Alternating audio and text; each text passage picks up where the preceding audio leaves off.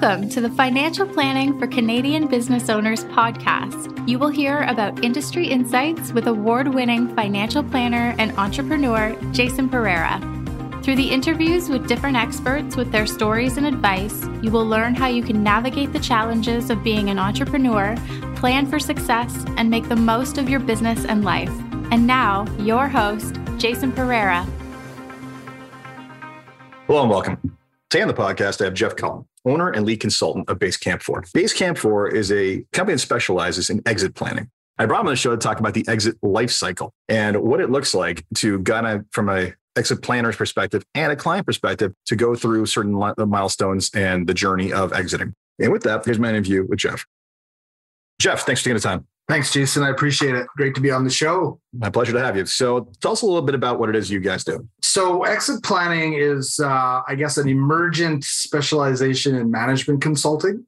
And it is particularly being driven by a rising, or you could say that the time is running short for a lot of business owners. So I first got involved with exit planning about 8 to 10 years ago. And at the time, everybody was already talking about this sort of tsunami of baby boomers. We were going to have this wall of exits. And somehow that did not happen. It got delayed about 10, 12 years. But now with the coming out of the pandemic and just the fact that people are getting older, there's a huge number of business owners in Canada and the United States who are going to be needing, or in some cases being forced to exit their businesses. And the whole idea behind exit planning is to maximize the value and basically get the most successful exit plan or exit from your business as possible. It's not something that just happens kind of by chance. It's a fairly complex process that owners have to start to undertake, with a reasonable amount of time before they can expect to just be outside of their business. So absolutely. So I'm not surprised it's taken longer than it should have.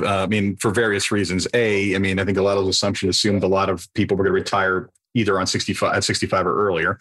And right. For those who know, most business owners don't retire early. They tend to work a long time. And part of that is simply because, we know there's, for a lot of entrepreneurs, there's an unhealthy balance, right? They don't necessarily have the thing to do, or what I refer to as the retirement plan that's not about money. So what are they going to do with their time, which we'll come back to later. So I'm not surprised it took longer. And as for, eventually forced to exit, it's funny. I was tongue in cheek say, well, look, everybody exits at some point. You can either do it vertically or horizontally. It's your call. And I know which one I want to pick. So basically, you're there to help and guide this. So let's talk about the life cycle of this and how this works. So when do business owners typically go looking for your services? Well, that's part of the challenge. Is I think typically, as you were just saying, a lot of them don't until they are in a situation where something has happened, what we would call an adverse event. And when I was working with the Business Development Bank of Canada years ago, that's mostly what we were doing. People would have a 6 month to maybe a year window. Either they're burned out, they've had enough, or there's been some life event sort of outside of the business that's forcing them now into a position where they have to exit. And that's not ideal. So really what we're trying to do as an industry is raise awareness with owners that if you wait to that time, it's not that you won't be able to exit, although we know, and the Exit Planning Institute's done tons of research on, the numbers of companies that don't successfully exit. And it's a pretty shockingly high number. It's something like 8 and 10, are not going to have a successful exit. Now, how you define success, I define it in that term as being in control, getting the outcome you want and not having to compromise significantly. Some will be somewhere between, they'll have to liquidate their business because it's just not sellable. And then a lot of them will have some kind of exit that may or may not be ideal. So, when should they enter? Really, we're trying to raise awareness that the sooner you start thinking about an exit. And the reality is exit planning is, for the most case, it's no different than just business planning. A lot of the things that are going to make an exit successful are going to make the business successful, in the 5, 10, or 15 years before exit. Adding capacity to the management team, making the business less dependent on the owner for every decision, every relationship, every connection. So sometimes we use the term maturing the business. I like capacity building because the businesses that are most successful at exit are the ones that it's almost like the owner can just step out, have whoever is going to be, stepping in, whether that be a buyer or a successor internally or a family member, and hand them the keys and walk away. But most owners don't do that. They hold on for dear life until the bitter end. Yes. They hold on till dear life. And I think a part of that is just the reality that a lot of business owners started a business when they were young. They may have had a lot of expertise in, well, let's take a plumber or an HVAC technician as an example, right? Somebody comes out of trade school, maybe they do an apprenticeship, they work for a company. And I think a lot of entrepreneurs, what happens is they're cut from a certain cloth and, they may look around and go, I'm not too happy with how people are running things around here. I think I could do better. And a certain degree of confidence. And a lot of them then start a business and they are successful, right? They're driven by that sort of street smart. They know what they're doing. And because they've come from maybe an environment where they had a boss that they didn't think, was doing it the way they would, they maintain a lot of that control. And that's really effective for a period of time in a business. And for some people, maintaining at a certain size that they can control is great. Some owners want to grow. And that's the first place where they'll start to run into some of these issues around capacity, right? Like you cannot manage a 25, 35 person company the same way that you can manage an 8-person company. And so that's one of the first steps where they might run into problems. So let's not give away all the answers just yet. Okay, let's stop for a second. So basically, as I said before, you alluded to the adverse events. I guess there's a third way you exit, which is diagonally. So you ain't dead, but you ain't in your full capacity is the issue, right? So unfortunately, as always, this type of planning just doesn't happen enough. So whether it be an adverse event or not, you get involved. Let's talk about how you start assessing the business to understand where the holes are. I mean, you just said where a lot of the holes are, but what does your process look like to really understand what's going on with that business? Well, everything starts with a conversation, first of all. And whereas a lot of I guess, traditional exit planning, because there's a lot of professionals that do it, right? There's accountants and lawyers. The method we use is a lot more holistic. So there's talk of the 3-legged stool, which is basically the business, the financial plan for the individual and their family. And then there's the personal side. What are you going to do the day that you're no longer the boss, right? And so the assessment that we would do kind of starts to touch on all 3 of those elements. And a lot of it's just asking questions, raising some awareness. We might connect if they have a financial planner. Where's that at? Do they have a number in mind? What's their timeline like? So we get some of that initial discovery. And one of the really powerful tools to try to stimulate people is that we call it the 3-gap analysis, where you would look at what kind of number do you think you need? And again, if they have a financial planner, they can get an actual number. If they haven't really thought about it, we might just do a back of the envelope. What's your income divided by 3 or 4%? And let's say we come up with a $10 million number, right? Given their lifestyle. So that gives them a starting point. What are their assets worth at that time? Let's say they have $3 million in assets, property, whatnot. So we would quickly be able to identify a $7 million gap. To maintain the lifestyle you want, you need to get $7 million from somewhere, likely the sale of your business. Once we establish a number like that, and again, it's high level and strategic, we can then look at the business and do, again, a strategic valuation based on how the business is operating. So we'd go in and we'd look at a whole bunch of factors. It's a questionnaire-based thing. We get their financials, run some ratios. And what we're trying to position is 2 things. Where are they at, with respect to their industry in terms of profitability? Are they top of class? Are they near the bottom? Are they somewhere in the middle? And given what industry multiples are for their industry, the way that, let's say, an M&A advisor would look at it, again, where do they score? If the best businesses are, let's say, a 3 times earnings, the worst businesses are let's say, a 2, the best in class is at 8. Where do they fit in that spectrum? So that then gives them kind of a valuation for today. Let's say they're making $1 million to the bottom line with a 5 times multiple. Okay, well, that would give them $5 million. In our little scenario, we've identified that really they need to sell the business for 7, to meet their financial needs. Well, let's stop for a quick second here. A quick point, because we've encountered the first point of conflict. How many people take well to the fact you're telling them their baby's not pretty? Well, it's funny you mention that. So one of the leaders in our industry has written a book called Your Baby is Ugly. And that's where I think coming in and establishing a relationship, having a bit of a dialogue at first. And at the end of the day, the process is quite objective. And with working with an owner, there's nothing worse than a consultant comes in, takes a bunch of information, goes off, and then comes back and presents a report. And it's a surprise. That's not how I like to work. The assessment is done in a way that everything is kind of transparent, and there's a logical progression where, most owners know how they're performing, right? And if they don't, you can give them a bit of a benchmark that they can evaluate. So I'm not doing my job if at the end of the process, it's a total surprise.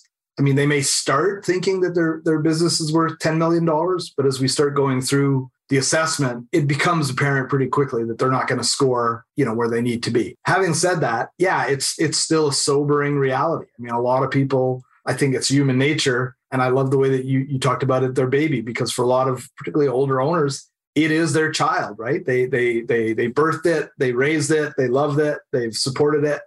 And now somebody's coming in and giving them a bit of a dose of reality. It's not easy to do, but it's pretty important, I think, in the context of, will you succeed at achieving what you want in the long run? Excellent. So you come in, and I think rightly so. I mean, once you get a sense for the business, benchmarking data, that's what you're doing. You're providing them with benchmarking data. So you're doing that. So talk to me about what sort of gap analysis you're running on. Basically, you explain to them what it takes to go from the 2 to the 4x multiple and how you're assessing those gaps. So we would take a look at a lot of different aspects of the business. So again, a lot of it's operational, but the first steps are usually around risk mitigation. So for instance, if an owner was operating, with, let's say 80% of their revenue is with one client, that would be a red flag, right? Particularly to a purchaser down the road. So we might identify a strategic need to diversify their market. We've got to find some better buyers. And then associated with that would be, what is the nature of the relationship? Even if that one client becomes, let's say 40%, can we do things to lock them in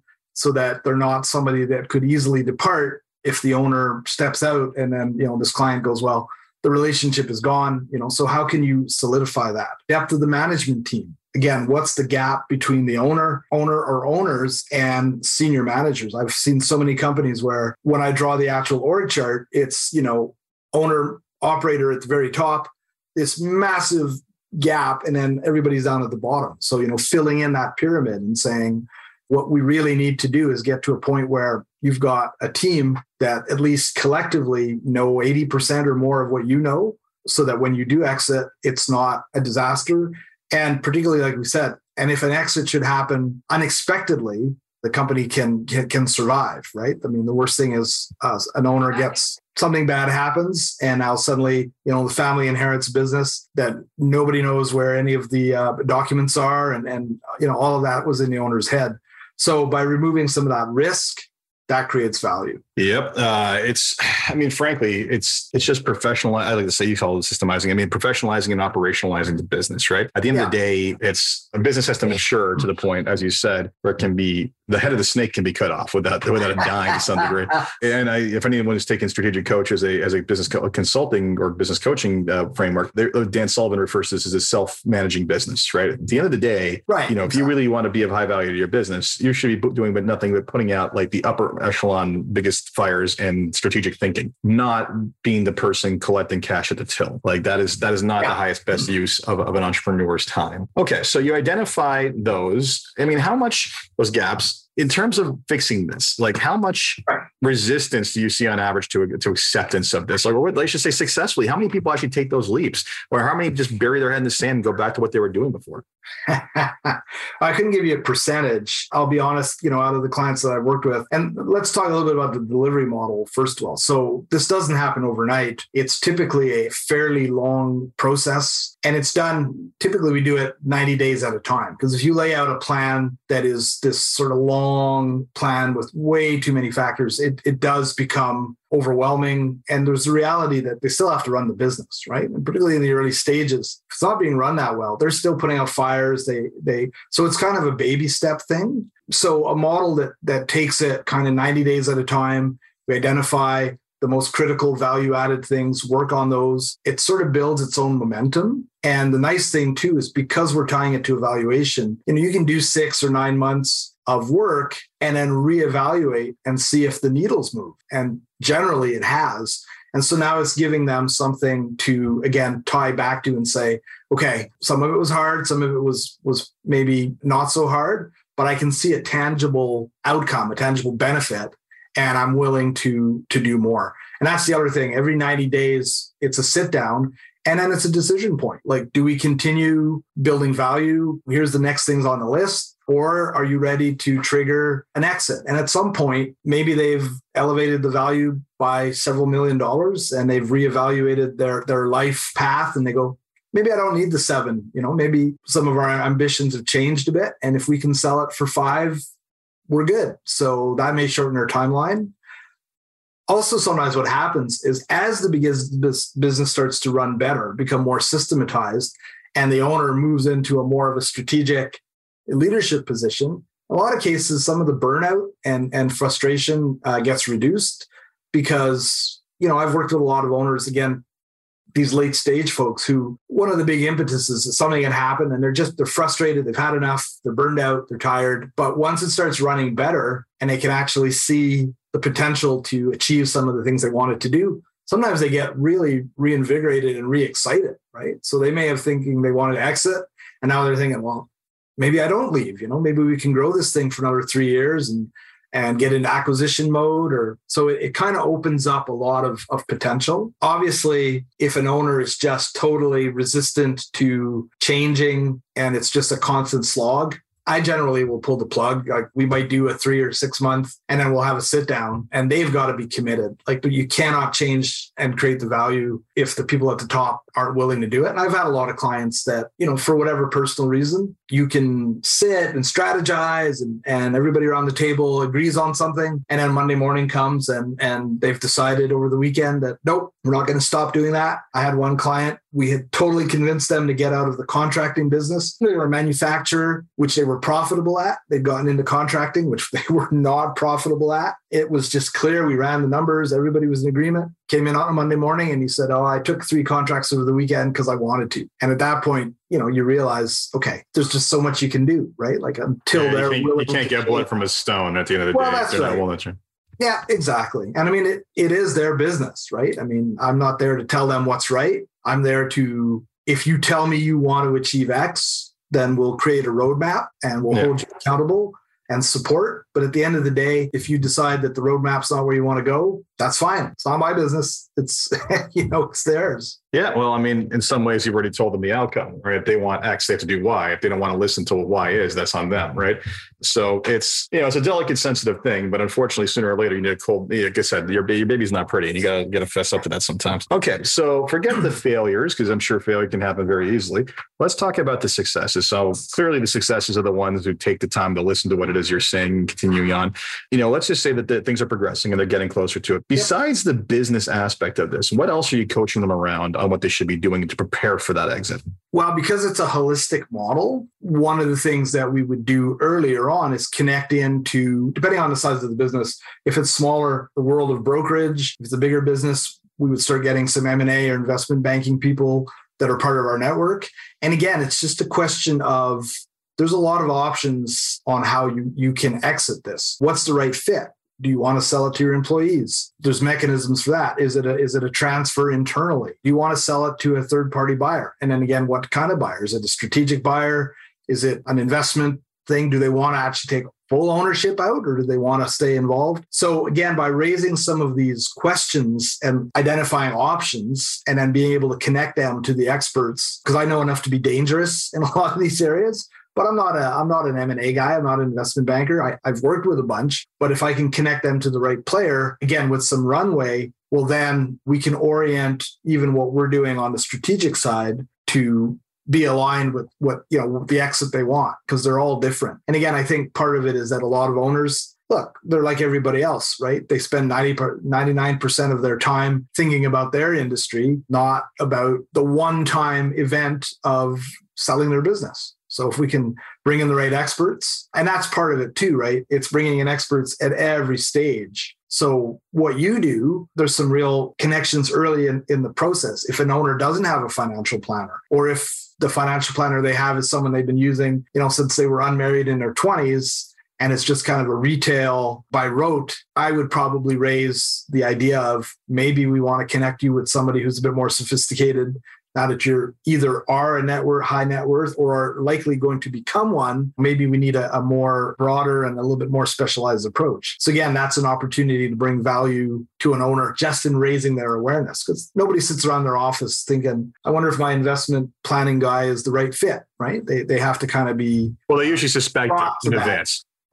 Okay. Yeah, they typically suspect. I mean, I've seen it too. Like there's any number of times where professionals will outgrow the advisors that they're dealing with, whether it be a financial advisor, accountant, lawyer, whatever it is. And, I find there's two types. There are those who suspect, well, three types. Those who know and just pull the trigger themselves, those who suspect and looking for outside validation, and those who just bury their head in the sand about it. Unfortunately, the last one is very costly, as many people I know have found out. Okay, so basically, again, so you're making sure you're helping them set up themselves for success for when this windfall comes in. Makes perfect sense. At the end of the day, they might be dealing with someone, for all we know, they got a $250,000 RSP, right? Because all the money went into business, and now $7 million is going to land on there. And the same person they spoke to once a year and knew nothing about them, stands to get that windfall without necessarily having the skill set to actually do the right job. So very valuable. Exactly.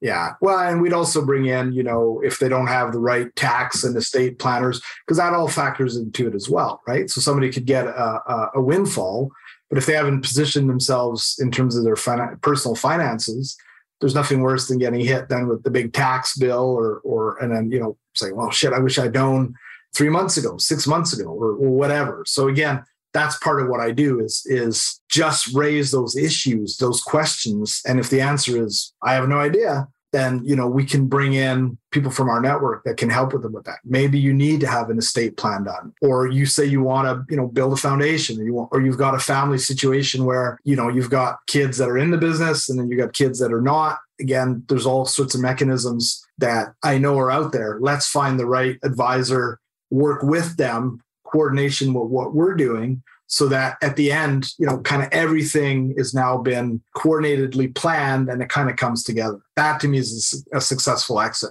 They get what they want, they maximize the value, and they're positioned, in terms of their financial and their personal and all of their affairs to, again, get the best outcome. That to me is a successful exit. But they don't happen that often because a lot of owners are unaware and think for whatever reason that their baby is beautiful, and that sure, when they put it up for sale, there'll be a long line of suitors at the door, followed over themselves to, pay them 8 times earnings or whatever. And it's just seen that.